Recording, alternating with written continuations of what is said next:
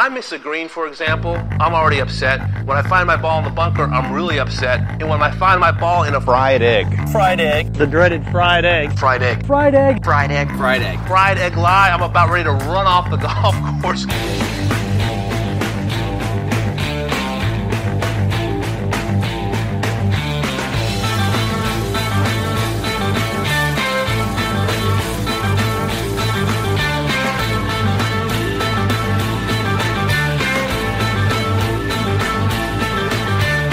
Welcome to the Fried Egg Golf Podcast. I'm Garrett Morrison, and today, my co-host Andy Johnson and I are doing a Sand Valley Dream 18. That means we're picking out our favorite holes from the Sand Valley Resort's 5 courses at each number. Those courses now include Coore and Crenshaw's original Sand Valley, David McLay Kidd's Mammoth Dunes, Coore and Crenshaw's Sandbox Short Course, Tom Doak's new Sedge Valley, and on the private side, the recently opened recreation of CB Macdonald's Lido. There has been a lot happening at the Sand Valley Resort lately, a ton of new projects with a lot of architectural interest. And over the past several months, Andy and I have both spent a lot of time in Wisconsin keeping track of what's going on. So we thought it would be a good time to take stock, Dream 18 style, and really talk about the resort in depth. Now, before we get to that, a quick word from our partner for this episode, AG1. If you're a longtime listener, you might know that I've been drinking AG1 for most of this year. When I started drinking AG1 daily, I noted a real difference in my energy levels and my feelings of health throughout the day. And that's because AG1 is a foundational nutrition supplement that supports your body's universal needs like gut optimization, stress management, and immune support. Since 2010, AG1 has led the future of foundational nutrition, continuously refining their formula to create a smarter, better way to elevate your baseline health. Now, one thing I really appreciate about AG1 is the availability of travel packs. I take these with me when I'm on the road, and for the past month or so, I've been traveling a lot. Usually when I travel, I kind of let things go. I don't eat that well. I don't do the things that I need to do in order to stay healthy. But bringing these AG1 travel packs with me has allowed me to maintain at least that routine while I'm on the road. So if you want to take ownership of your health, it starts with AG1. Try AG1 and get a free 1-year supply of vitamin D3K2 and 5 free AG1 travel packs with your first purchase. Go to drinkag1.com/thefriedegg. That's drinkag1.com/thefriedegg. Check it out and let's get going with the Sand Valley Dream 18. All right, we're back. We're doing the first ever live podcast with 2 participants from the shed. We're both in the shed. Yeah. The shed, for those that don't know, is I record out of like a simple garden shed. We've made some improvements inside the shed, but you know, one of the big improvements, now we can have 2 people in here. How do you like it, Garrett? I'm very impressed by the shed. I see that it might be called Sheddie Hackett. I think that's my name. It's a listener sent signs on the outside. You probably didn't catch it. It says Shedquarters. It says Shedquarters. Oh, Yeah. sure. Well, I've seen pictures of that before. But yeah, I mean, it's very nice inside. It's well appointed. You have really great art on the walls. Right behind your head is what appears to be a signed picture of Lee Westwood.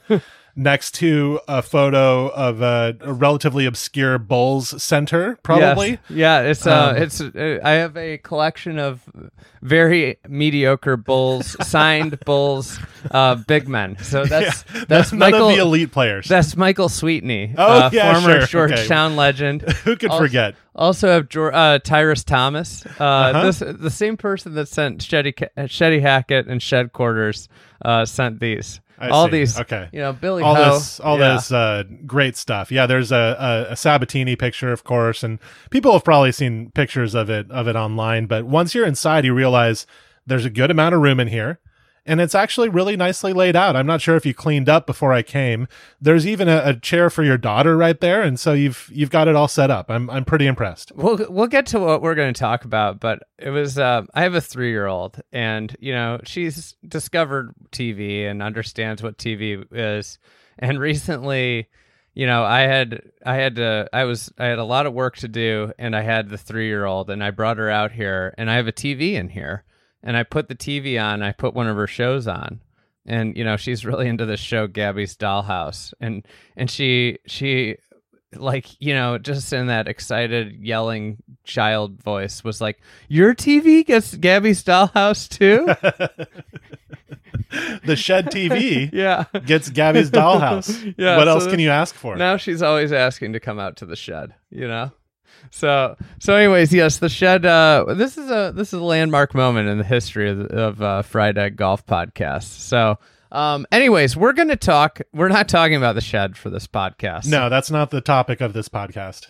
Garrett, you had 2 big trips to Sand Valley this year. It's a place that I've been a number of times, just my Midwest roots. And real quick anecdote story that I always think about is the first Fried Egg golf trip as a business, as an entity. The first, kind of trip that I went on. I went with some buddies, and we played Sand Valley during their first year's preview play, and they were operating out of a trailer. I think there was 12 holes available of the Sand Valley golf course, and it was just piles of sand everywhere. You drove in, you parked by the trailer. It was really cool experience, but I think about it all the time as that was where that version of what we do days of the podcast, the company. And I wrote an article about the place. And it was just one of the first trips, and now every time I go back, I see all these new buildings, all these things they're working on. It's a super, super impressive build-out and resort that's just continuing to get better every year. That the Kaisers are behind. Michael and Chris, the sons, own it. And this year they're adding 2 new. They added Lido this year, that's tangentially connected to the resort, that offers resort play, and Sedge Valley, which I got to play all 18 holes of last month. That will be opening next year, which will be a tremendous addition to the resort. So, with you having visited a couple times this year, me having been there again this year, we figured we might do a little Dream 18, similar to what we did with Bandon Dunes a couple years ago. So with the winter ahead, I figure we can do Dream 18 and some in-depth course talks about one of the most heavily trafficked U.S. golf resorts.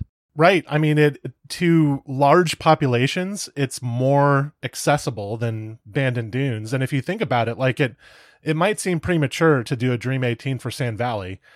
But if you think about it, we did a Dream 18 for Bandon Dunes, drawing from the 5 18-hole courses that existed there at the time.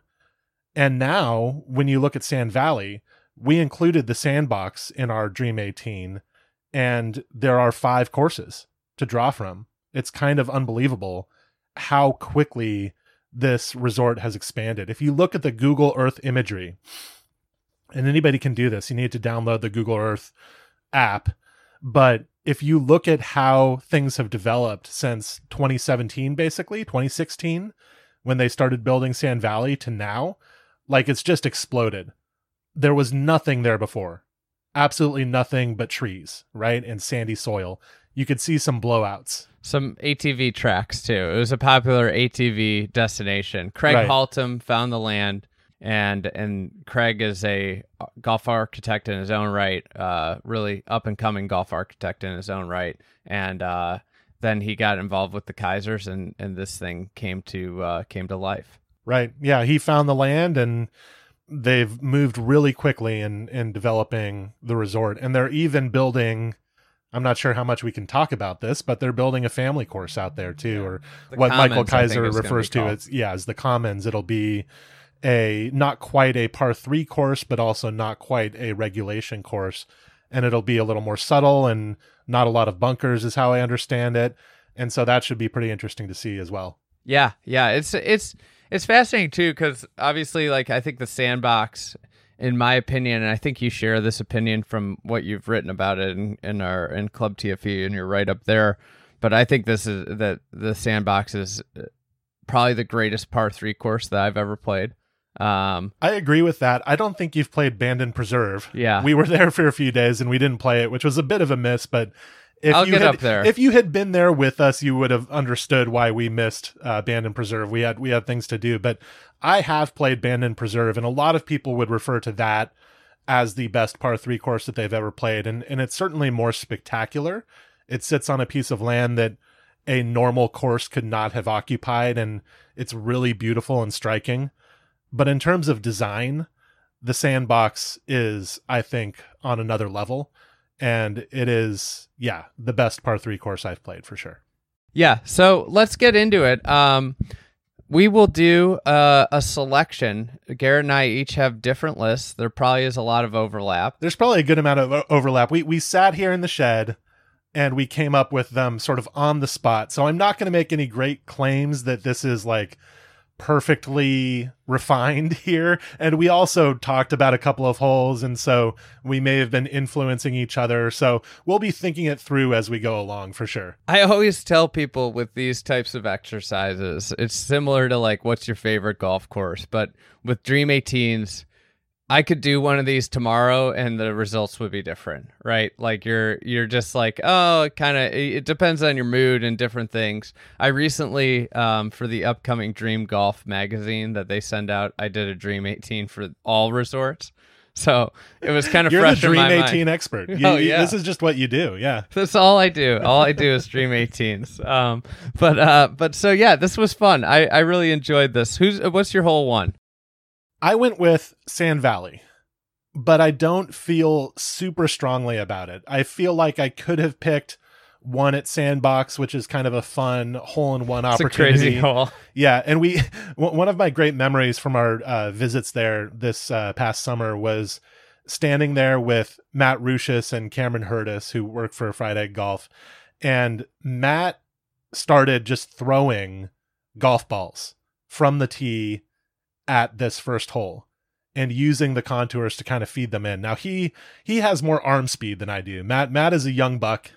He can really got more elasticity. A little more elasticity. He's into yoga too, so you know. He's an athletic young man. And he was able to get that golf ball kind of sailing down there. But it was really cool to watch the ball sort of feed in and the different ways that you could approach this hole. Well, with that front pin on the Sandbox, you can use the right side and putt it. You can putt it and funnel it in there. You could use the left side even, maybe not with a putter, but there's lots of options. If you putt it around the like little berm on the right, the putt will funnel right into the hole. Mm-hmm. And here we are talking about a hole that's not even on my Dream 18, but I may have just talked myself into it. Sand Valley, the first hole is really cool. You've got a big hazard, sandy waste area up the left, and you've got a kind of platform green with a couple of sections to it. And it's a very friendly opening hole. It's fairly short, but there is a line of charm along the hazard. And if you decide to bite off a little bit more of that than you should, then you can get in trouble on this first hole. I think it's just a great opening tee shot in the sense of nobody's ever really comfortable on the first tee. I feel like more so than a lot of places at this golf course, you might go to the first tee without hitting golf balls. I don't know. The range is kind of far away. Well, the range is right there now. Well, they have sometimes that range is open. I don't know the exact. Oh, that's true. I haven't seen many people hitting balls out there. So they have. Yeah. I don't know if the warm up range still exists there. It was there. And forgive me. I haven't played Sand Valley in a couple of years. But anyways, what I love about that tee shot is that it really tests you right off the bat, right? You have to be very comfortable and really make a great swing to hit a great tee shot there. And it's right off the bat. It then, if you hit a great tee shot, presents like a great birdie opportunity. And it's right off the bat. It then, if you hit a great tee shot, presents like a great birdie opportunity. And it's right off the bat. It then, if you hit a great tee shot, presents like a great birdie opportunity. And it's right off the bat. It then, if you hit a great tee shot, presents like a great birdie opportunity. if you get into the wrong spot, you could be struggling on a short par 4 to make par, right? And like, I think one of the things I do really love about Sand Valley is just the sand itself. The bunker sand is the native sand there. It is not the court, that like very bright white pro angle sand that the ball just like pops out of, right? You have to hit good bunker shots to succeed at Sand Valley. You have to figure out how to play out of the sand because it's heavier.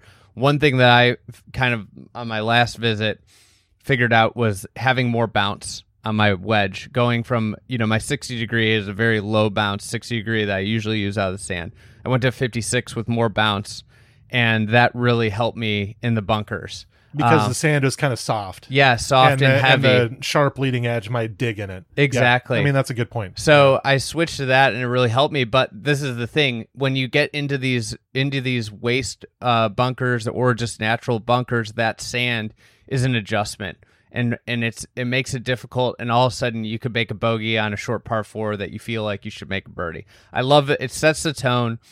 Also, with all these golf courses, for anybody, I think anybody, one of the things you have to get used to really early is the pace at which these golf courses play. They are firm and fast. And nothing is dicier than hitting like half wedges into an elevated green to get used to that. It is. I think it's like a warm handshake in the sense you can make a birdie, but I don't think it's a warm handshake. It does not make you feel comfortable when you walk off the first hole at Sand Valley. Yeah, there's definitely some peril on the hole. So yeah, it does its job as an opening hole, and if you get in trouble on that hole, then you have 2 coming up, which is going to punch you in the mouth pretty much no matter what. That's a tough hole at Sand Valley. What's your second hole? You kind of gotta make your hay on the first hole. So my second hole is at Sedge Valley. So this hole is so clever. The first 2 holes at Sedge occupy kind of a different portion of the property than the rest of the course occupies, right? The course really gets going on the third hole, where you're getting into the main part of the site that most of the course is in. And so the first couple of holes might kind of seem like a warm-up. You could play them as a loop because they just kind of go out and back. And the land that they're on is like not the best land at Sedge, I would say. I'm not sure how much Doak's team shaped it, but there's some topographical interest out there. It's just not quite as magical as the rest of the property. When you move from 2 to 3 that you've entered a new space. Exactly. Yeah. You're very aware that this is sort of the dramatic beginning of the golf course, and the first 2 holes were sort of like an overture at the beginning of a symphony. I'm not even sure if that's the right term, so my apologies to the music nerds out there. In any case, 2 is such a clever hole. Like, it's so well designed, and the green is so cool. So, the thing that I really like about this hole is that the fairway is super wide, but a really good shot, a really good tee shot, is pretty specific. Yeah, and it varies based off of how far you hit it, because the feature of the fairway runs on a diagonal, and that feature is a hogsback sort of, and the direct a mound in the middle that cuts on a diagonal and deflects balls right or left. Yeah, like a ridge, and it can deflect balls left, but it deflects them most sharply to the right. And the beeline to the hole, the shortest route to the green, is along the right side of the fairway, sort of right along the edge of the ridge in the fairway. And so if you get aggressive, if you say, I'm going to hit this ball toward the green to try to get the shortest approach possible, then you could end up way down to the right. You're still going to be more or less in the fairway, maybe sort of on the edge of some rough grass and a little bit of scrub down there, but you're going to be totally blind. You're going to have no reference points for where you're supposed to hit this approach. And the green is tricky. Like, there are some runoffs and there are some little areas that you can get in trouble in. There's a really wonderful kind of hidden bunker right in the back of the green. The shaping is just beautifully executed, which you sort of expect from Renaissance golf design anytime they do a course. And so I think this hole is really clever and makes great use of a piece of the property that might not otherwise be that compelling. Yeah, I love that hole. It would probably be my runner-up for the second hole. My pick's Sand Valley. I'm sticking with Sand Valley. That second hole is so disorienting. I think that's probably what I love most about it. You're hitting, a driver, or some longer hitters are going to hit less than a driver to a spot, and then you're going to have, if you play up to the left, you'll have a look at the green, but you have a longer approach. If you play down to the right, you have a shorter approach and a blind shot to probably the least forgiving green on maybe outside of Lido on the property, where you have sharp runoffs around it, and it's a big par 4. You really have to hit 2 great shots there, and I love that the way it kind of moves along the land. It kind of plays down into a ridge and back up to a ridge, and it snakes around it, and it's just a really great hole. So let's move on to 3. What's your hole 3? I'm going to go with the Sandbox. Of course. What's your hole 3, and why is it the Sandbox? That is really the question there. This is the maiden green. They call it a double plateau, but it's really a maiden. There's no reason to be pedantic about that, but it's like 2 big platforms it's just in the back a striking of the green. It's such a striking green. It's so fun. I think it's about 70 yards. You can hit so many varieties of shots. You can try and run it up. It's terrifying when the pin's on one of the 2 ridges on 2 high plateaus, back right or back left. It's a terrifying shot. It's extremely hard to hit it up there. Again, you're hitting like a soft wedge into a really firm and fast green, and that's like one of the. It's just you have to make decisions. Do you want to kind of bounce it up into there? Do you want to land it on top? It's just a really fun shot, and I think this is like. I've been thinking about this a lot. That's a green that's perfectly acceptable on a par 3 course.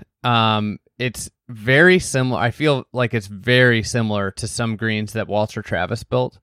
I agree, and that Seth Rayner built, yeah. but the style and the boldness and the sheer height of the platforms in the back kind of remind you of Walter Travis at Cape Arundel or wherever else, or like Country Club Troy. And like those greens, I don't think if it was a non-par 3 course that like Coore and Crenshaw would build that green. And I just like wonder about like the state of golf architecture to where like that's unacceptable, because it's like it's a perfectly legitimate shot, and then if you're up there you have like basically a flat putt and a really good look, but it rewards a great shot.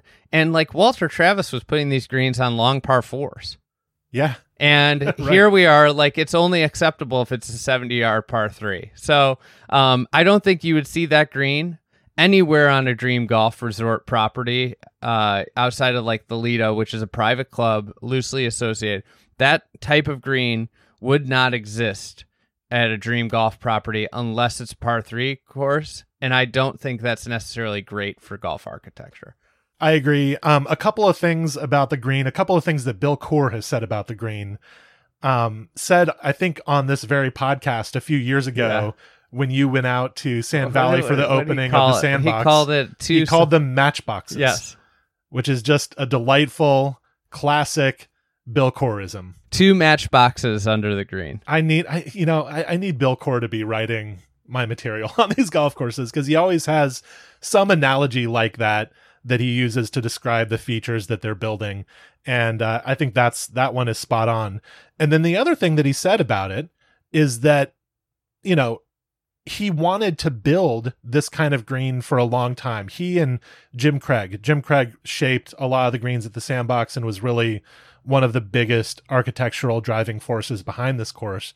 He and Jim Craig had wanted to build a green like this for a while, but had never really had an opportunity.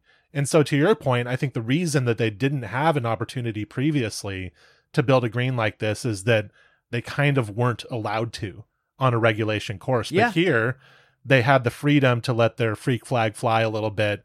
And you look at it and you're like, yeah, this could be on a short par 4 and it would be great, right?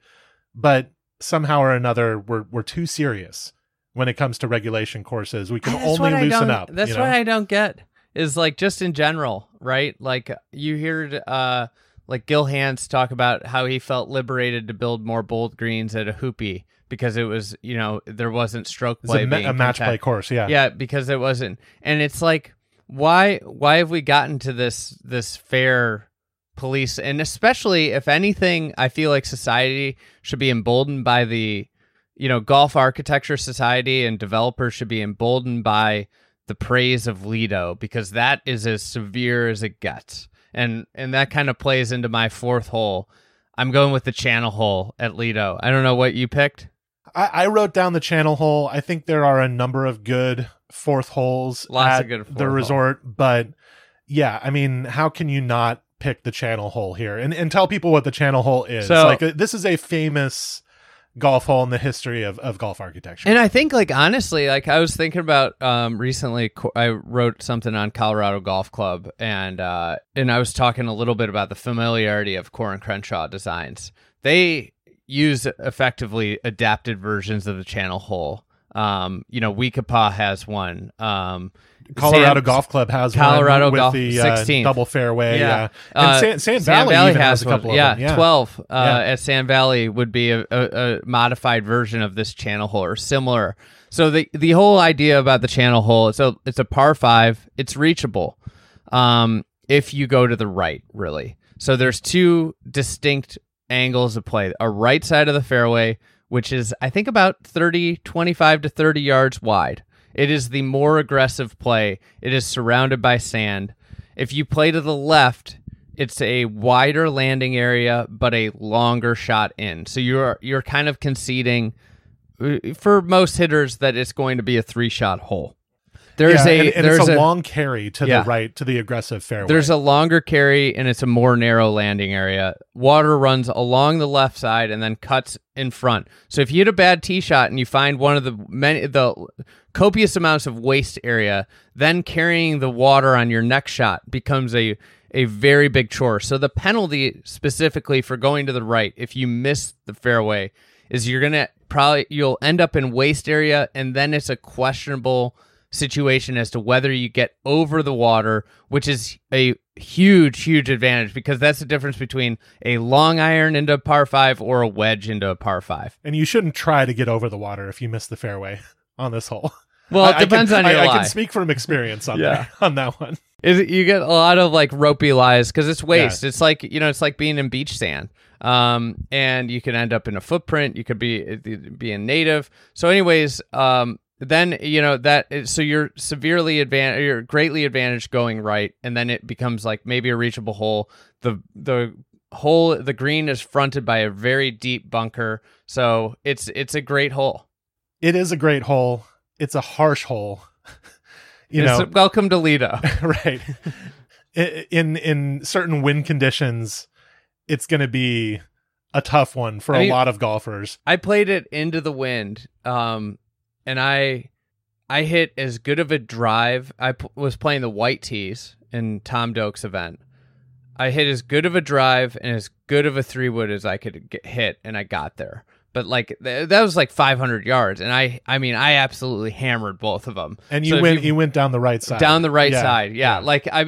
So if you're playing it into the wind, it is brutal. It's a beast, and yeah, I made something like a 12 on this hole, but I don't hold that against the hole. It was my own fault. But there is an aspect to this hole that is really kind of penal, right? The drive is definitely classically strategic. Even if you just choose to go to the left, or if you can only play to the left, the fairway is on a diagonal, and you can kind of choose how much of it to bite off. But then from there, it's a steeplechase hole, right? You have to hit over a big water hazard, and then you have to hit up onto a high barricaded green. And so there's something that's very kind of old-fashioned about the hole. You don't see holes being built like this in this era. Forced carries. Yeah, you didn't see many holes like it in the 1920s being built. There are forced carries. And if you get off the garden path on this hole, you're in really big trouble. And probably the best play is usually just to kind of chip out and sort of start over. And so it's a very harsh hole, but obviously extremely impressive and memorable. And you can just imagine at the original Lido, this being right there on the channel. I mean, kind of a spectacular act of golf architecture. Very daring. Yes. All right, hole 5. What do you got? I chose Sedge Valley. I have that too. I think this is it's a ridge to ridge par 3. It's the beginning of a stretch at Sedge Valley of some holes that are in really interesting kind of severe land. Maybe not severe might not be the right term for it, but it's kind of like the features back there in this portion of the property are sort of small. They accommodate small holes. And so you've got 4 small holes in a row, a par 3, a short par 4, followed by 2 more par 3s. And then a short par 4 right after that. Yeah. So it would be, a kind of almost 5, a stretch of 5 holes that are sub 320. And it's a magical piece of property. I really love it. Obviously, one of the points of Doak's routing is that it gets you to this property and lets you sort of explore it. And so these holes are really fun. It kicks off this stretch of holes that just flies by, and all of them are shorter holes that are so different from the other. Yes. And so you can see that they put a lot of work into making these holes distinct from each other, because if you have like so many short holes and so many par 3s all in a row, then one of the dangers potentially is that the holes kind of blend together. But they definitely don't do that. They're very distinct in their concepts and their green contours and everything like that. This green in particular on the 5th hole is super memorable. It's kind of a boomerang shape, reverse boomerang in relation to the tee. And it's got these platforms on the left and the right and a lower section in the middle, and some really artistically presented bunkers around that kind of remind me of like Mackenzie bunkers, the way that Alistair Mackenzie would bunker a green that's set into a hillside like this one. It reminded me of that. And one thing that I heard about it is that Tom Doak himself actually shaped a lot of this green complex. That's what I heard from one of the employees at the Sand Valley Resort on the agronomy team, that he kind of disappeared for a few days and just went to work on this green. And it's quite something. It's really cool. Yeah, what I love about the green too, just from the par 3 standpoint, it's a short par 3 that can play really easy when the hole's in the front middle bowl. And then if you put it on either the back right wing or the back left wing, it becomes very challenging. And I just love the ability to kind of have a hole that is really malleable, where it could play, a short par 3 that could play 2.75 or 3.25 on a given day, right? Like where you have that big swing just by moving the hole, 15 feet left or right.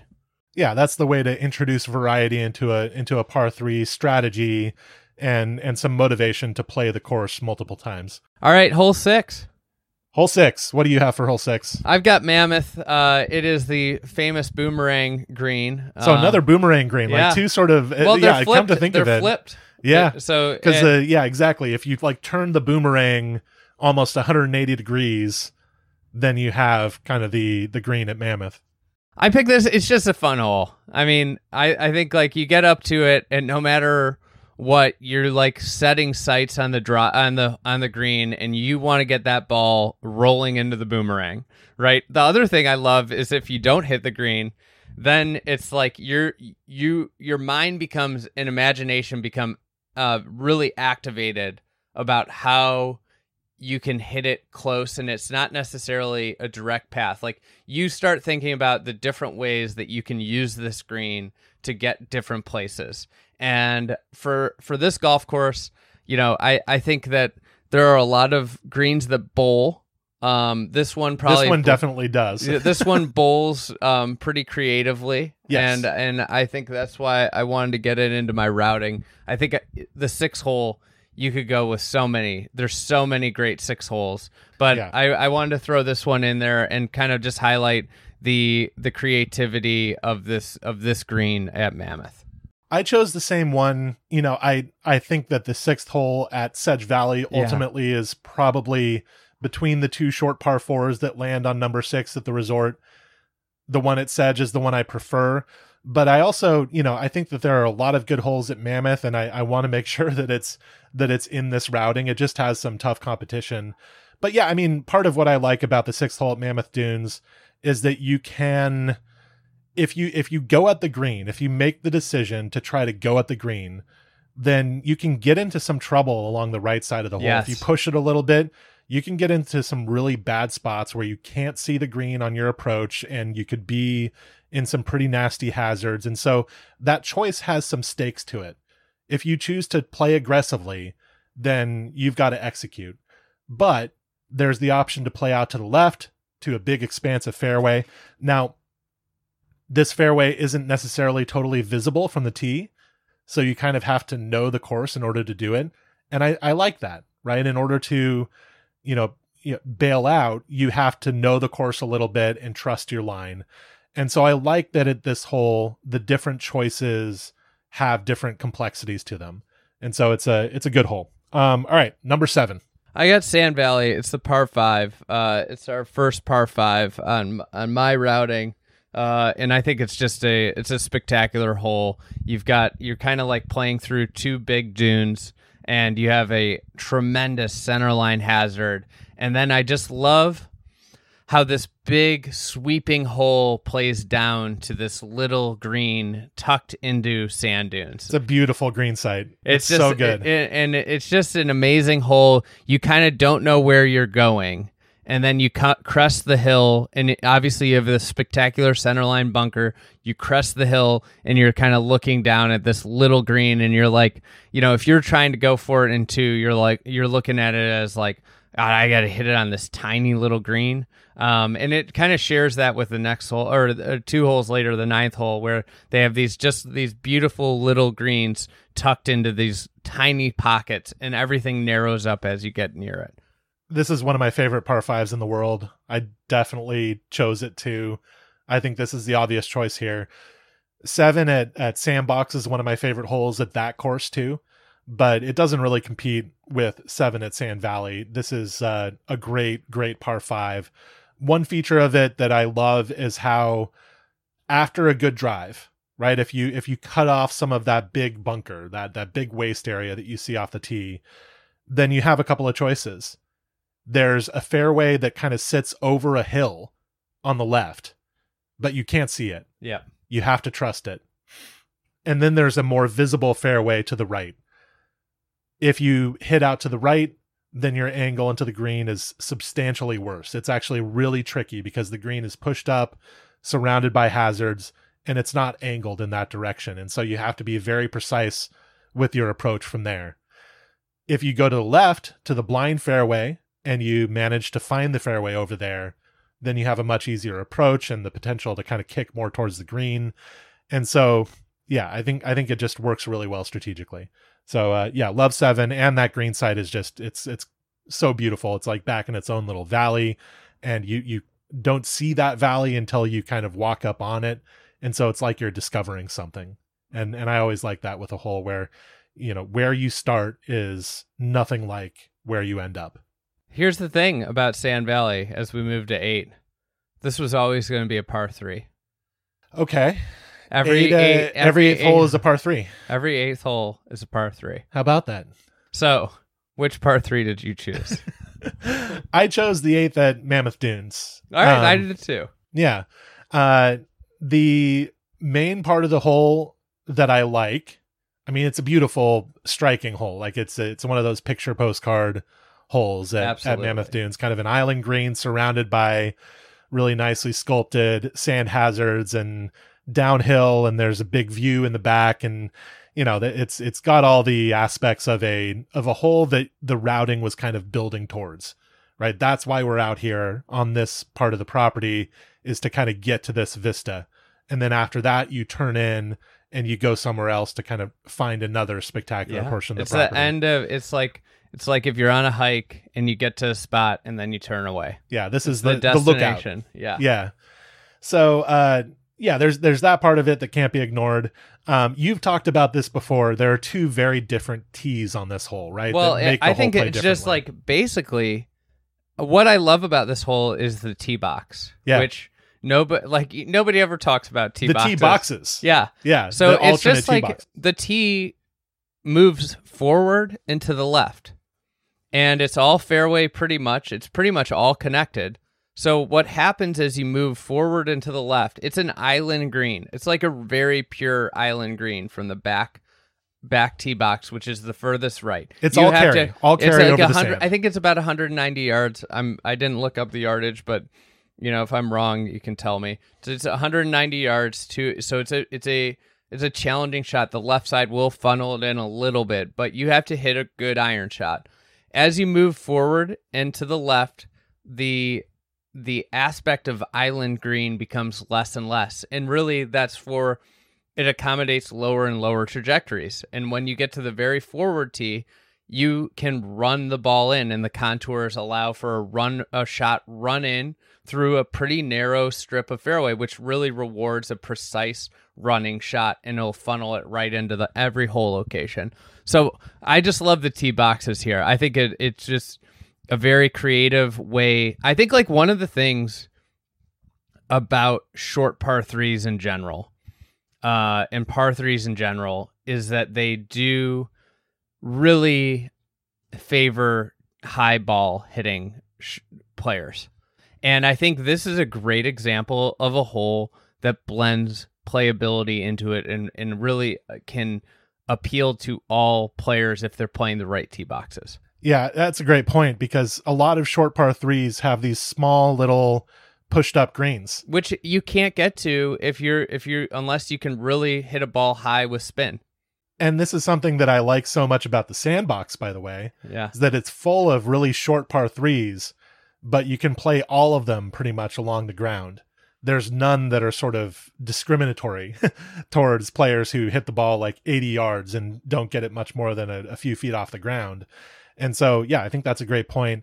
And I think a lot of par threes, sometimes courses don't have the space to do what David Kidd did with this par three, but I wish I saw more par threes with like radically different tee boxes. It's just such a great way to make something that's genuinely challenging for an expert player who might be playing the blue tees or whatever, and accommodating for somebody who's up at the red tees. I think that's a smart, obvious thing to do that you don't see done that often. All right. 9. I think Shortest we went the hole? same direction with this. Shortest hole on property. Speaking of par threes that you can putt. Yeah. This is just a giant green with a big, it's this almost is at like the Sandbox, by the way. Yeah. This the ninth hole of the Sandbox. Ninth hole of Sandbox. Huge, massive green with just a big kitchen sink, effectively, a drain in the middle. Yeah. That really, a bathtub. I mean, this hole, I've played it like dozens of times. I think I made 2 one time on it. Mm-hmm. Like, I think I've played it like... You can make 5 on this hole in so easily. It's like 20 yards long. Yeah, it's so short, and it's amazing. It's just an amazing green. I mean, so it's got this like extremely deep depression. You could call it a big punch bowl, but it's got this like effectively... just drain that catches everything. If you don't hit a great putt, chip, pitch, flop shot, whatever you choose to play, the ball's ending up in this drain. And from there, it's like a extremely hard 2-putt.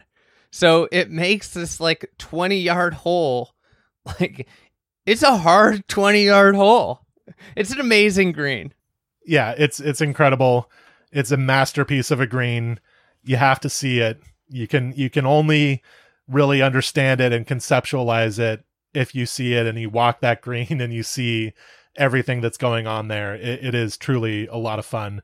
Also want to shout out a number of other really good ninth holes Mammoth at the resort. Good. Yeah, I love the ninth hole at Mammoth. I think that's one of the best holes on the course. It's a beautiful par 4 that has a really cool strategic design. And it's just a great part of the property, like it's that so lovely back there. It's so quiet. Yes, you have like, you are so far away and you're over that ridge, and it's just, I've been out there just from shooting, like out there, especially back in the day when drones didn't have the range they have now. Like, yeah, you have to walk away on Mammoth to get out to drone range. Yeah, I would be like out there with the sun going down. I remember being out there one really late fall day, and it was super crisp. Nobody was out there. It was probably like 38 degrees, and it was just an epic place to watch the sun go down. Yeah, very beautiful. And then the ninth hole at Sand Valley, the short par 4 that you mentioned earlier, is a really excellent hole too. But 9 at Lido is a really cool short par 4, or not 9 at Sedge. At Sedge, absolutely. Yeah. I only saw that hole kind of shaped in the dirt, so I'm not. I don't have all the information. 9 at about Sedge is awesome. It's a short 4. It's really the smart play is to hit like an iron or something short off the tee, and then the green pitches away super severely. I love wedge shots into greens that run away. Yeah, because it's like if you don't hit a perfect wedge, you're going to end up 30 feet away. It really, like, wedge shots into greens that run away magnify great shots from good shots. Yeah, it's all about spin control. Yeah. Trajectory, spin control, like hitting the right shot. Yeah. Like, when a green runs away with a wedge, you have to hit the right shot, which is very rare with a wedge in hand. Absolutely. I like that point because the spin on a wedge shot varies so much more widely than spin on other kinds of shots because of the different types of swings that you put on a wedge. It's not just a full swing every time, and so it can range from really low spin to really high spin.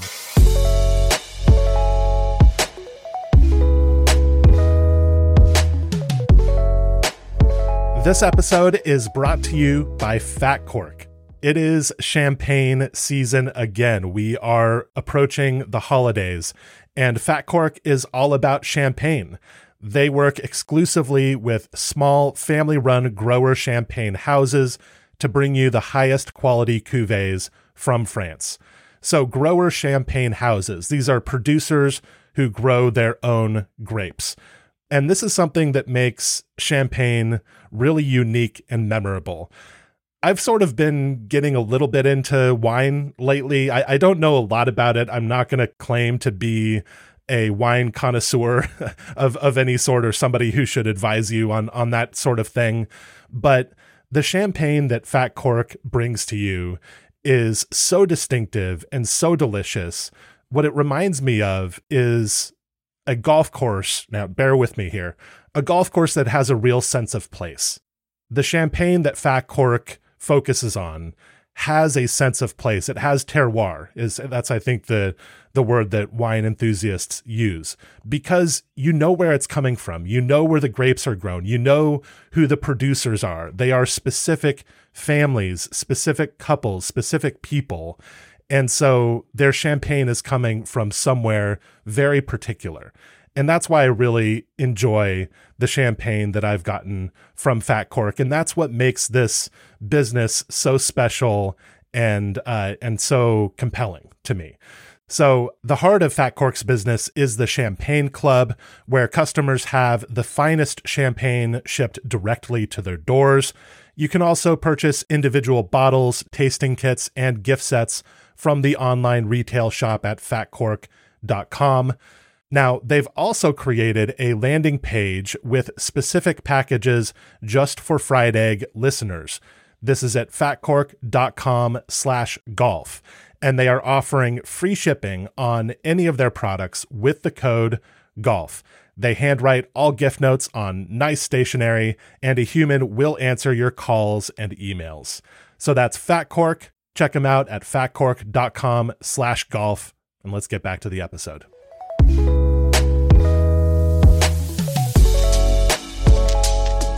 All right. On to the back nine. Yeah. What did you choose for 10? I'm curious. I went Lido. I don't think it's really much of a question in my mind. It's the Alps hole. I think this hole, like, you think about like the greatest Alps hole in the world, and most people would go to National Golf Links of America, which is the 4th hole at National Golf Links. And I think this is the one that rivals it. It is a spectacular shot. You can play right off the tee, which you want to do, but you have to contend with a series of bunkers that you can't really see. You can't see them. Yeah, actively cannot. And if you get it up the right, you'll get a view of every. I played a far left pin, and I got it up there, and I had a view of it. Yeah, if you hit it long enough, you have to get it out there a ways in order to see the green around the big Alps feature of the hill. If you hit a safe shot, you will not see anything. It is a massive, massive hill that will impede your view of this green. That's really fun. It's got backstops and everything. It is a spectacular golf hole. Spectacular. It is probably the best 10th hole at the resort. You say there's no doubt about it. And yeah, but I was looking for balance in my Dream 18. I have something coming up. I have some representation. I got a lot of Lido coming on the back. Yeah, exactly. I have some representation coming up from the Lido very, very soon. So I ended up going with the 10th hole at Sand Valley. Good par 5. Which is a par 5. This is a kind of classic Coore and Crenshaw par 5. There is some kind of template or habit here that Coore and Crenshaw use on their par 5s. It's got a centerline bunker. You know, it reminds me a little bit of like the 3rd hole at Bandon Trails or something like that, where you've got a mid-length par 5, you know, mid 500s or so, maybe up to 600 from the back tee. And, you know, maybe some longer players can reach the green from the tee, but it's really all about like, how close can you get to the center line of this hole? Because there are just hazards all the way up the center line of the hole. And here, basically, you have a choice between a low left fairway and a high right fairway. And then from there, you play into this green. And this is what really makes the hole for me, how beautifully sighted the green is. Amazing. Like, it's just, you walk around there and you're like, this is the most beautiful part of this property, weirdly enough, even though it's like not spectacular or anything. It's just kind of pressed into this little knoll where there are a couple of greens and a couple of tees clustered. And there's some pretty trees too. Yeah, some like old dead trees, like sort of craggy and gnarly. And it's just, there's something about that green site that's just so well executed. The shaping that they did there. Back too from it when you're, because it just comes down that hill and it's a massive hole. Right. And I'm not going to claim that it's like the same level of strategic design as 10 at Lido. Like, clearly in that sense, that hole is superior. But the 10th hole at Sand Valley is just one of those holes where you kind of look around for a second and you realize this is incredibly spectacular golfing terrain that this course occupies. And you almost start underrating that as you play the course because you get used to it. But it's so beautiful back there, and it's sandy and wonderful. You're making concessions. Yeah, we've got some visitors outside the shed right now. This is part of the magic of the shed. Cameron Hurtis just poked his head up there. He wants to be on the podcast. He wants to be an influencer. He can open the door. Yeah, too. Yeah, absolutely. Yeah, we're just chilling. All right, 11. What do you have? Do we have the same? Do we have Lido? I'm doing Lido. Yeah, this is where I'm going to start a mini run of Lido. This green is just like a work of genius. I don't even know how to describe it, but I don't know. Like, maybe we should talk about the rest of the hole too, but I just go straight to the green. It's got like these speed bumps in it. It's got a little speed bump in front of the green, and it's got a speed bump kind of midway or toward the back of the green. The back pin is terrifying. And it's another green where you're hitting a wedge in, where if you want to get to the back pin, you have to hit an absolutely perfect wedge. Yeah. Because if you're in, most people are going to end up short with a back pin because there's water and a deep bunker behind that you're a big runoff behind into the water. Yes. So if you're a little bit long, you're running off into the water. So long's dead. So you end up pulling up and you end up 5 yards short. Well, there's like a big ridge that brings your ball back, and then all of a sudden you have to deal with this delicate up and over putt and it becomes then, this is a hard 2-putt for me to get out of here with the par, even though I hit a really good wedge shot into this par 4. And then the front pin's so fun because you got kind of like a backstop. It's just like the malleability of the way this hole. And then if you move the pin way over right, it's kind of like a shallow, wide green, which I think works really well for a shortish par 4. Yes. Yeah. Everything about this green is so creative and cool, and it's pretty simple. Right? You've got, and when I say speed bump, I mean literally imagine a speed bump on a road. That's what this green has running through kind of its middle back section, perpendicular to the line of play, right? And then there's a little roll in the middle. And so it forms kind of like a T, right? Yeah. A T of raised contours. And it just defines these different sections of the green. As you say, the different portions of this green play really differently, and kind of like, ask interesting questions for each area of the green that the pin might be. So it's just a really cool one. All right, right, for 11. 12. No, 12. 12. Yeah. I'm staying at the Lido. All right. You're going with the punch bowl. It's the punch bowl. You don't even know it's a punch bowl until you get to the green, though. Well, a keen player, and then this is why I hate big flags. I think that big flags, giant flags for punch bowl greens should be eradicated from golf. You're a big flag hater. I am, because keen players, smart players, wise golfers, which golf should always be rewarding people who are paying attention. When you play 4, you could poke your head over there and see where the pin is. Yeah, I mean, something about the routing at the Lido is that the first couple of holes on each 9. You know what they didn't have in 1920? Big flags. They didn't have big flags for punch bowls. Did they have poles that mark where the green is? I don't know. For blind holes? I don't know. I'm sure, they built big things back then too, This big flags need to go. Okay. All right. This is my number one complaint with the 12th with the big hole. flags, everybody. 12th hole ruins the design. Gets docked. Honestly, docked. Presentation. Because of the big flag. Any golf course with big flags, unless I kind of get busy public course. I kind of get that. But if you're a club, you should be rewarding your members who are paying attention, and they should have a huge advantage when they bring guests out. As to I'm like, a good example would be the country club. Right, they have big flags in there, and it's like, oh, I could just poke my head over and look and see when I'm playing another hole and see where the hole is, and then I know to look there. We need to be rewarding people. Okay. For course knowledge and for being observant while they're playing. And, the two things I think that listeners know about the 11th hole or the 12th hole at the Lido at this point is that it has a big flag and that it's a punch bowl. But maybe I should tell them a couple of more things about the hole. One is that the drive is pretty spectacular. It's a diagonal drive across a water hazard. So bite off as much as you can chew. Can I say it kind of feels like you're playing in Florida when you get on that tee? So you don't like this hole? I'm fine with it. I like the hole. You're a hater of I the 12th like the hole. I like the fairway feature in it that gives it like a kick. If you play aggressively, there's like a speed slot, so you're gaining. You're gaining yardage by playing on the diagonal, and then you're also getting a beneficial kick, so you can get down to where I had like a wedge into the screen. Mm-hmm. Oh, really? Yeah. I had like a 4-iron, but this is the difference between my game and yours. But the 4-iron was all right. It was a nerve-wracking shot, but if you get it up there, it will gather in.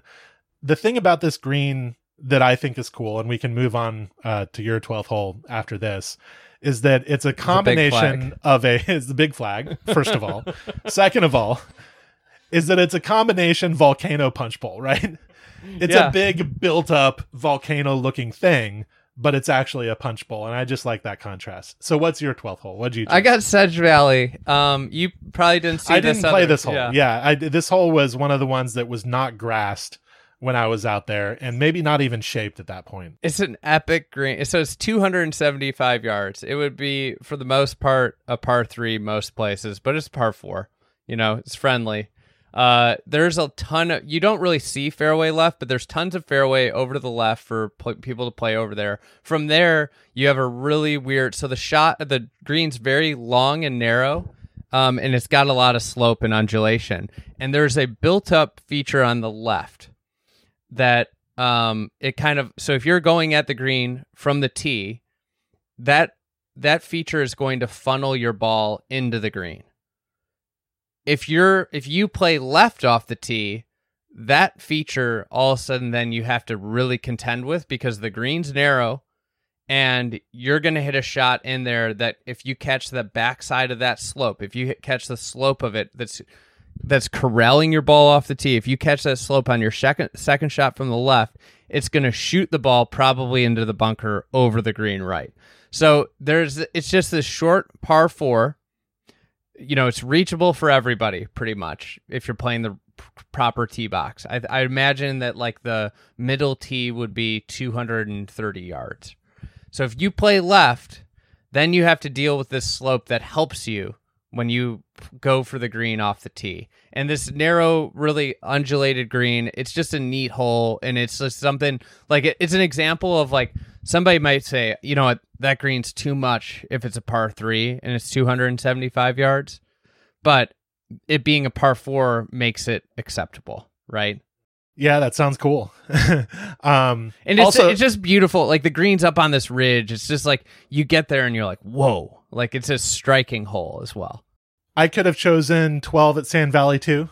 If I were to go back and edit my Dream 18, I might have switched that fairway with 10 at Sand Valley. I could have gone with either of those holes and move some things around. And move on. Yeah, well, let's dock it for the big flag, you know?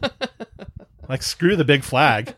What are we doing here? I still like the 12th hole at the Lido, but I might like the I like the 13th. There's a lot of really good holes at the Lido, so you can't really go wrong there. All right, 13. So 13, I was just thinking about this.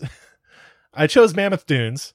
I did too. It's another really pretty par 3, and it's sort of a hit it or else over a huge sandy valley, and it's just really memorable and nerve-wracking. Maybe the most consequential shot at Mammoth Dunes, which is probably why I like it. It's the one, I feel like the one time you stand, one of the few times you stand on the tee and you're like, I really have to hit the shot. You're nervous because if you miss the screen left or short, then or long, yeah, because it kind of wraps around that back area. That'd be a terrible spot to hit. It's a nerve-wracking swing, and you know, something that David Kidd says a lot that I find interesting, and that part of me wants to disagree with, but I hear where he's coming from, is that in this phase of his design career, one of his big goals is to give players confidence, to make them feel as though they can swing freely, and that's why players feel so happy on his courses. And feel so great after the rounds, because they've had this kind of high of being able to play golf as they have always imagined they could play it or should be able to play it. And the design gives them that power, which is sort of an impressive thing to be able to do with design or a goal that seems admirable. But this hole sticks out at Mammoth Dunes because you're nervous and you know that if you make a bad swing that you're going to pay for it. And it's also just a pretty hole. We can just say that, like, it's beautiful. Yeah. He also does the same thing with the tee boxes. They move to the right, the forward and to the right. And as they move forward and to the right, the green gets deeper. So that's another aspect of the friendly nature, which is, I think, a really brilliant thing with this short par 3 that's got a force carry, is that it gives more space as you move up into the right for players that might not be able to spin the ball on this firm and fast turf. Let's move on to 14. What do you have? 14, I've got the Sandbox, which is the semi-blind par 3. I'm just going to say it. I love blind shots. If you don't like blind shots, me and your golf taste don't go together. Take your big flags and get out of here. Yeah, there's not a big flag. 14 at Sandbox. Yeah, it wouldn't have made the list if it had a big flag. It doesn't have a big flag, and it's pretty much blind. Yeah. So why don't they put a big flag in when it's over on the right side? See, this is another example of curtailing to the regulation game. Like, where regulation game, on the par 3 course, we're able to do things we're not able to do on regulation courses. If people were entering this round on their GIN apps, then is that how you pronounce it? GIN or gin? A friend of the pod, Ed Mate, told me exactly how you pronounce it, and I forgot. He made a point to tell me how I forgot recently. Is it complicated how to pronounce it? No. Now I have the yips. Is it like GIF or GIF? I'm just gonna abstain from saying it from now on. GHIN. So nobody's recording the score for their handicaps, and so they don't care if there's a big flag or not. And I think this hole can be non-blind if they put the flag on the left side of the green. Yeah, I haven't seen the flag there. I've played it there. There's a big kind of knoll that guards the front right portion of this green, and it's built, right? It's constructed. It's basically, there was nothing on this land, and so they had to push around a lot of soil to make the features on this course. And it's just a beautifully shaped knoll. Like, I know that's a weird thing to say, but I just really like how it looks. And then you get onto the green and you realize that it's pretty big. You basically can't see any of it from the tee, and you get back there and there's like a lot of room and some interesting undulation and a pretty sharp runoff in the back. Oh yeah, it's severe. Yeah, you don't want to miss. And you can't shoot it with your yardage gun. That's the other thing, because there's no big flag. It's just a cool, fun hole that is very different from really anything you would find on a regulation course. All right, is that yours? That's mine too. Yeah, I mean, I think as with most of the holes here, like, 14 is a pretty strong one at Sand Valley. I think that one takes it though. So I would 15, 14 I like 14 in a lot of places. I like it at Lido too. There's a lot of 14s. 15 is in the same bucket. 15 at Lido could be it, but I went with 15 at Sand Valley. What about you? What is 15 at Lido? Remind me. Strategy. Amazing. Yeah, so hole. That hole is incredible. Yeah, there are so many different ways you can go. I wasn't even thinking of that hole because I just kind of put 15 at Sand Valley on there because I know that I love that hole. It is a great hole. I mean, it's got kind of this, it runs through a very subtle portion of the valley that most of the back nine at Sand Valley runs through. It's kind of an out and back routing, and the back nine at Sand Valley. And it's just a really beautiful location. And this is right in the middle of it. And the hole kind of moves to the left. And if you bail out to the right, then you have a longer approach. If you challenge the stuff on the left, you have a shorter approach. And then there are these lovely little mounds in front of the green. I think Bill Coore, another Bill Cooreism, I can't remember. I think he referred to that as a hot dog bun in front of the green. A hot dog bun. So you got the two sides of the hot dog bun and a valley through the middle that you can play through. If you're in the right spot, you could play right through the middle of it. Along the hot dog. Yeah. Oh, Bill Coore, never change. Yeah, I think great. That's what he referred to it as. A hot dog bun. I can't remember if it was in private or on a pod, but he called that a hot dog bun in front. And they're just super fun. I mean, you don't see many greens where what guards the front of the green are these vertical features covered by short grass. It's just not used enough. That's arguably one of the most severe greens on property too. Like if you get above the hole there, it's really like crazy how sloped the back half of that green is. It's got a ton of slope and it's easy to three putt. The green's really good. It's kind of obscured, I think, by the fronting mound. It's in the dune it sits kind of in behind it. It gets obscured, like the slope in that green gets obscured. One of my other favorite shots out there is one time I left it short of a front pin, and the pin was right over one of the mounds, and I had this impossible shot from short grass over one of the sides of the buns to the pin, and it was like, what do I do? Do I putt it? Do I bump it into it? Do I flop it over it? Do I land it on top of it and let it? It was just like, those are the moments I find the most compelling in golf, is when you're standing over a shot, and oftentimes you find them around the green with severe features, where you're standing over a shot and you're thinking about the 6 different ways you can play it, and you're not sure which way to do. If you hit the green on this hole, you should be sad, because you'll have so much fun trying to figure out how to hit your short game shot from the bunkers along the left or short of the mounds or wherever you are around this green complex. It's just so interesting. And by the way, you mentioned the dune that it's set into. It's the same little area that the 10th green is in that I mentioned. And it's just this magical little corner of the property that I love and think is so beautiful. And you get to return to it with this green. And that's one thing about the routing that's really well done. I think the hole is about 420 from the back, but just talking, how wonderful would this hole be as a drivable par 4? Yeah, a little bit longer. Yeah, I sort of agree with that. Or if it were not just a drivable, just like a long par 4, a hole that's where you're hitting like a wood into the green instead of an iron.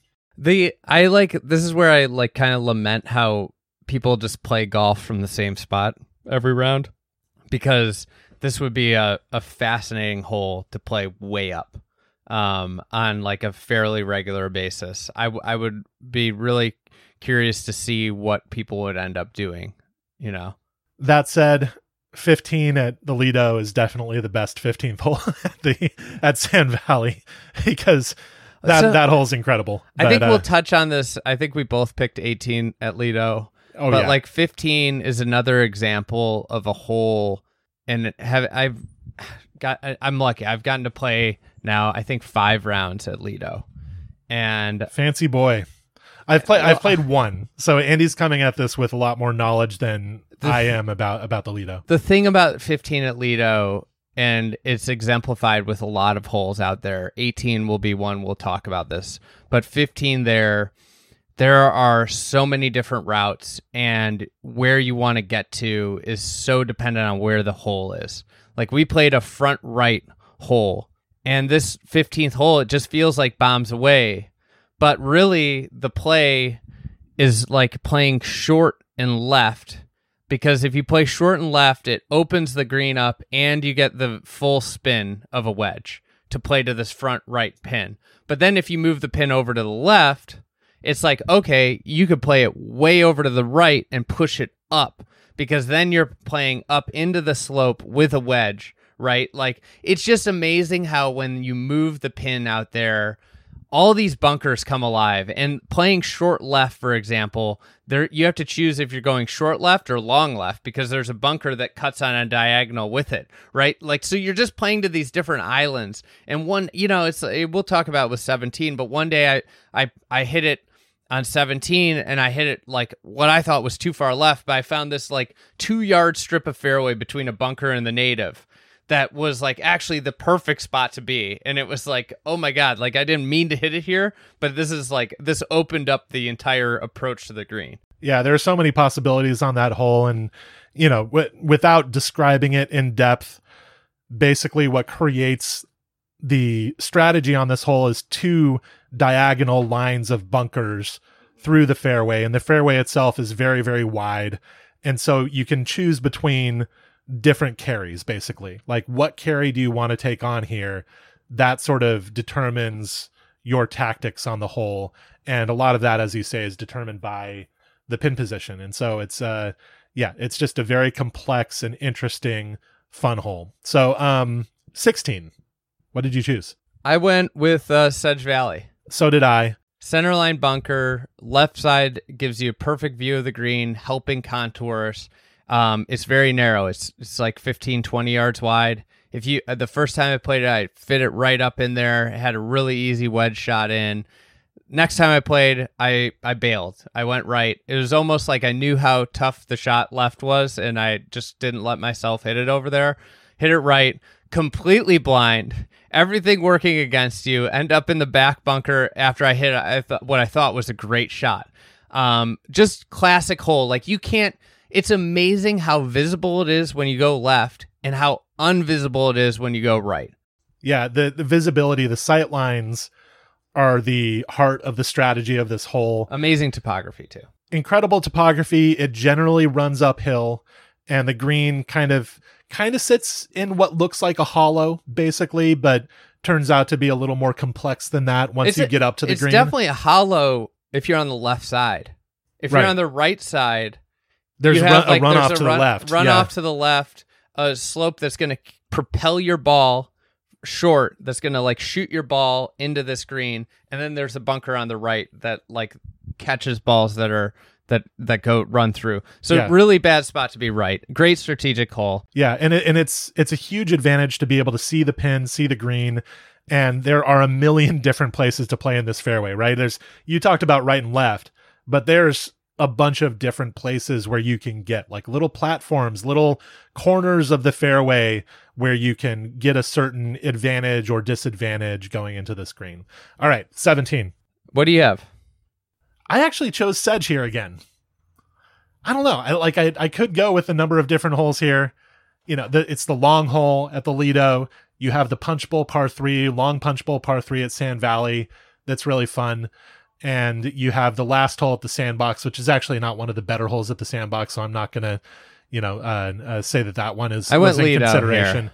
You went Lido. So first of all, my argument for the 17th at Sedge, there's all sorts of trouble up the right side of this hole.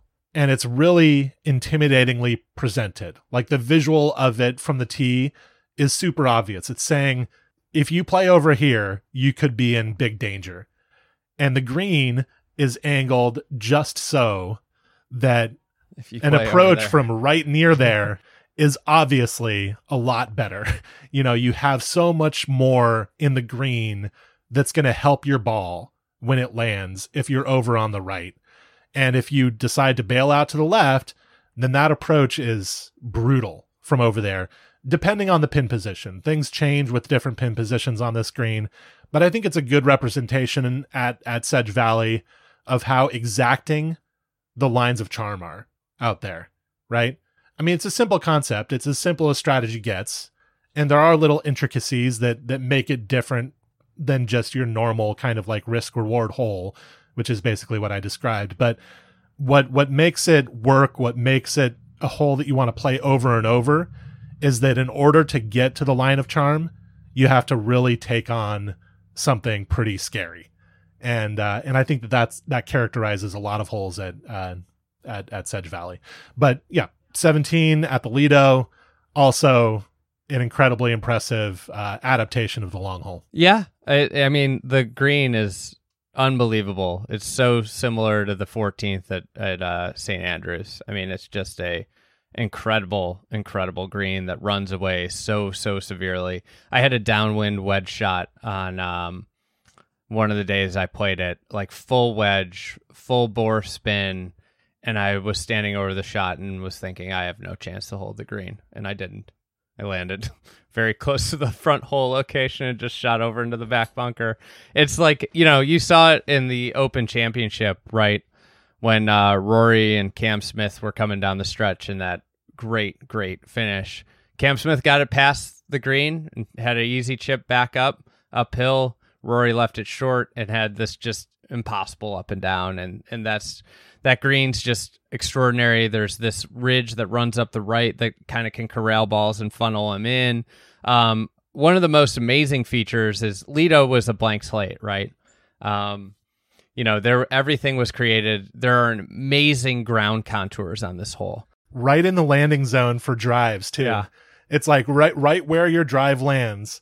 That's where Macdonald and Rayner built these very St. Andrews-like undulations into the fairway. So one of the most amazing features, which Tom Doak pointed out when he was talking about this at the dinner at his event, is there are cross bunkers. And if you hit a bad drive, you might be laying up in front of these cross bunkers. And right in the middle of the layup area, right in front of the bunkers, there's a created plateau that sits up. And if you're on the right or left of it, you're blind. And if you're on the plateau, if you laid up right onto the plateau, you have a clear view of the green.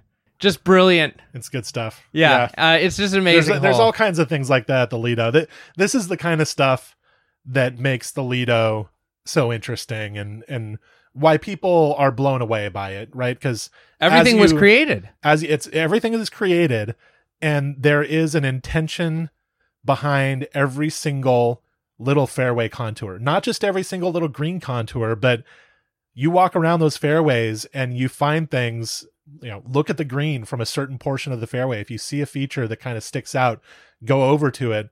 There's a purpose to it. There's an intention there. And that's why it's so intricate, is that it has these little details that have a function. All right. 18th hole. I think we both went Lido. The 18th hole of the Lido is one of the greatest holes in the world. I mean, it's so incredible. It's based obviously on Alistair Mackenzie's Lido contest entry from 1914. Mackenzie built this ridiculous hole, or drew this ridiculous hole, right? It's like on ocean cliffs, and there's like this perfect little island out on the beach that makes an alternate fairway. It's like this fantasy hole. It's obviously really cool, and there's a million different routes to succeed on the hole. And it has this very complex, multi-lobed green but you look at it and you say, nobody could possibly build that hole. That is stupid. There would be no landforms that would allow for this hole to exist. Unless you created them. Unless you just build it off of a flat, swampy site, as they did on Long Island, or off of flat sand like they did in Wisconsin. You overlay the Mackenzie hole on an aerial shot of the 18th hole at the Sand Valley Lido, and it's basically the same. All the proportions are perfect. And so anyway, I mean, it was... one thing I guess that's different, talking to Brian Schneider when I was playing, the markings had for a 50-foot elevation drop on the left side of the fairway. And they're like, we'll just go 25 feet. Yeah. So one concession. We can't go quite that crazy. And we're laughing because you go out there and everything's huge. Yeah. Right. It's already huge. They didn't have like accurate understanding of what was built at the Lido. They just were like, you know what, 50 feet might be too much here on the left. That would be crazy. Yeah, I mean, you could talk about this hole for days. I think that to give people a basic idea of the strategy of the hole, you know, you have a drive where you have a few different options. You can play up this fairway on the left with a big hazard that cuts through the middle of the fairway on a diagonal. Yeah, and if there's you go like a series of bunkers cut through from basically left to right.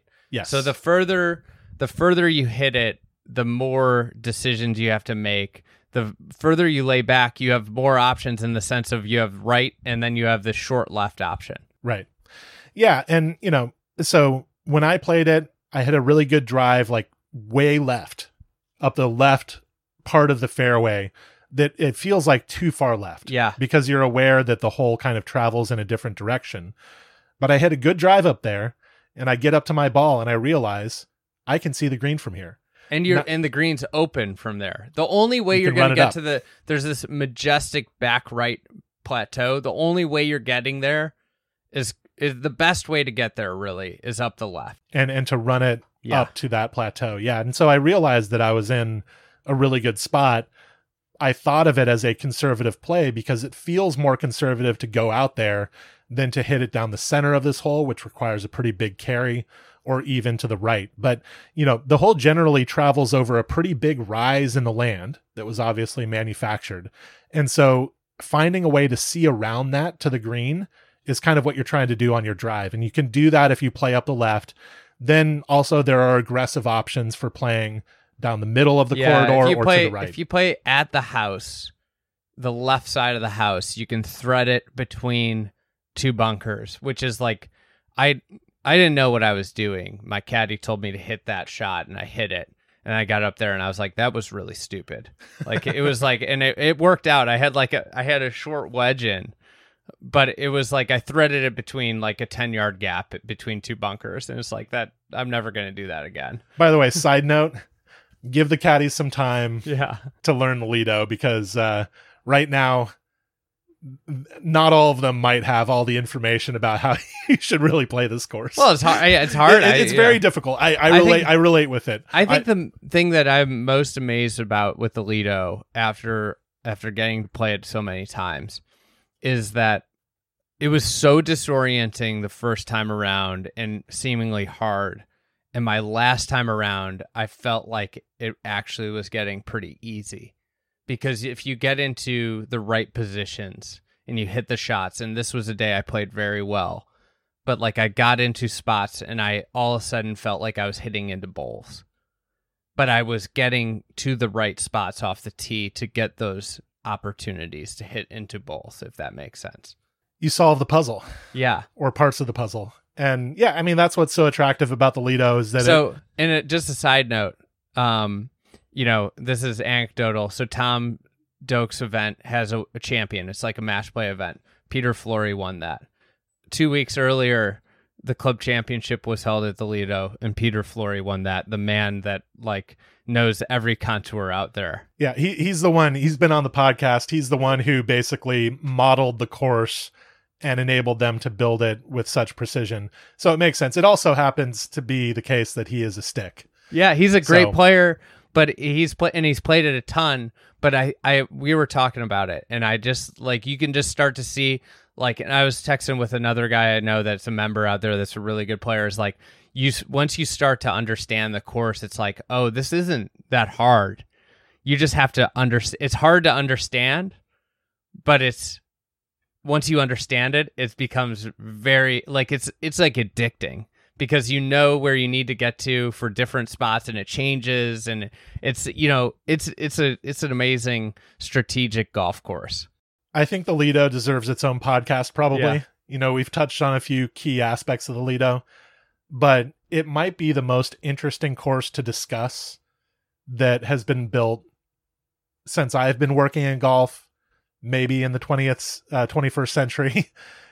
Like, it is fascinating to think about, not only because of the stuff that you're talking about, the strategic puzzle and the opportunity to kind of figure out intricacies that other people might not know about. That possibility is real out there because of how complex the course is and how much is going on each hole.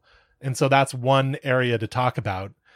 The other thing to talk about when it comes to the Lido is some of the, I don't know what you would call them, like historical, ethical considerations. Yeah. Like just taking this course that once existed on Long Island and kind of transplanting it to Wisconsin. It is strange to be out there. It's uncanny. It's almost uncomfortable, where you're like, should this be here?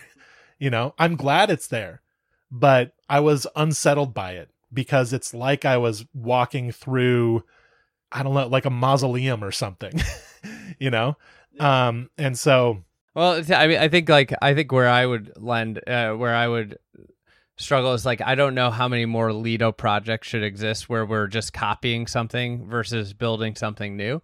Mm-hmm. Like, that's like my takeaway from Lido is, like, how come architects like Tom Fazio, who constructed courses like from nothing, didn't think about things in this detail? Because that's the thing. I just felt like it's a different level of golf architecture, in terms of, like, thought process around strategy, right? And alternate routes. And it kind of is like, well, like, how was this built in 1910 or 12 or something, 1916?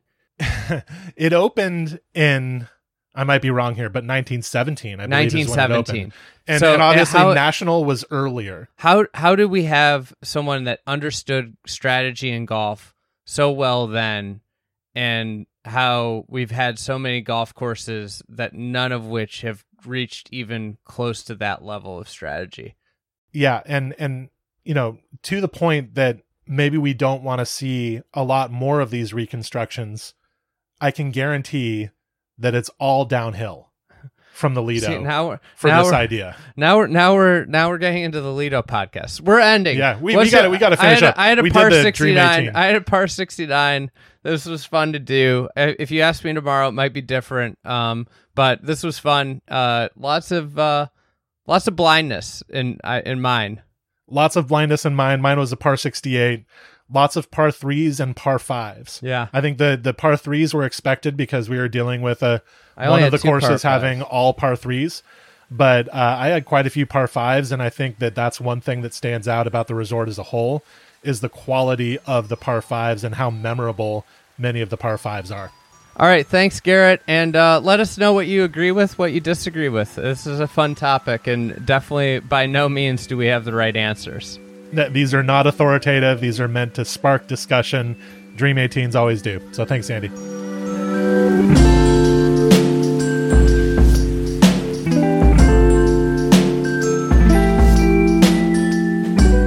This episode of the Fried Egg Golf Podcast was produced by Matt Ruchis. Thank you, Matt. If you are enjoying the Fried Egg Golf Podcast, then please consider giving us a rating and review wherever you happen to be listening to us. We really appreciate those, and we like hearing feedback on what we're doing. All right. Thanks for listening, and we'll talk to you again soon.